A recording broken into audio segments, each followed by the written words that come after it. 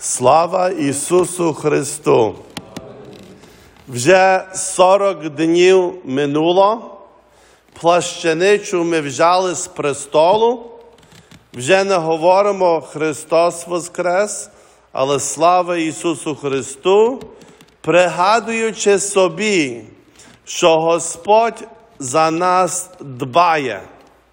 Чому Він лишився 40 днів після Воскресіння і навіть казав: «Я маю тіло і кров, це справді є, дайте мені риби їсти».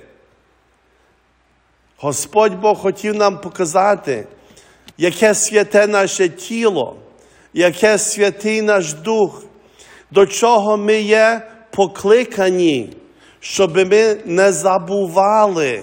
Чому церква 40 днів співає «Христос воскрес», а на 50-й день будемо святкувати Святого Духа П'ятидесятничі, бо Господь Ісус каже: «Я буду завжди з вами, я не лишу вас сиротами, я пішлю ще обітницю від Отця Духа Святого».